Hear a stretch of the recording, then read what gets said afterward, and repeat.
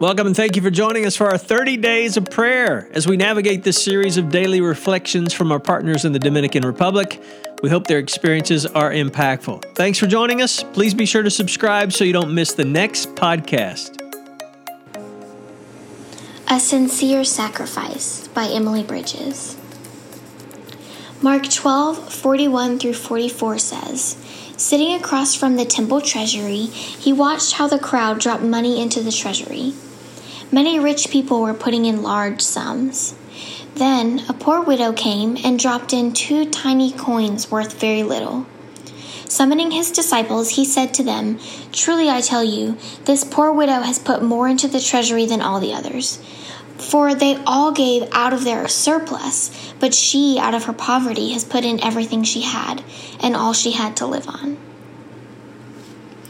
Future visits to Via Valador will always remind me of a young girl named Maria. She displayed the highest level of selflessness I have ever experienced. As our group was walking through Via Valador, visiting houses and praying for the people, Maria walked up to me and grabbed my hand. From that moment on, she clung to me as though she would never let go. She seemed shy, yet mature for her age, which I later learned was 9 years old. We began talking to each other with basic phrases like, "What is your name?"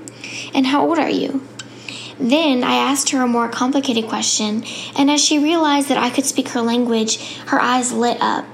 Her shyness instantly went away, and she began talking a million miles a minute. I became her new best friend. For hours we talked together and played together. We drew pictures and decorated them with stickers. We even put stickers all over each other's faces. We took a Polaroid photo together. When it was time to leave, I gave her the photo to keep. She smiled, then began looking around the room. I was confused for a minute, but then she looked at her wrist. She began to take the bracelet off that she was wearing. I tried to stop her, but she insisted. She gave me her bracelet, which was her only possession. God doesn't just command his followers to have a giving heart.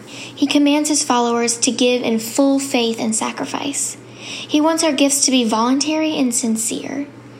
Even though I was on this trip serving these incredible people and giving what I felt was my everything, it was this little girl that the Lord chose to teach me something. Maria made a sacrifice. She showed me the love of Jesus by giving me everything she had. Let's pray. Lord, help me to hold on to the things of this world with a loose grip. God, you have given me everything I have. Please give me your strength to use everything for the kingdom purpose rather than my own desires. Lord, teach me to live sacrificially for you and your people. Amen.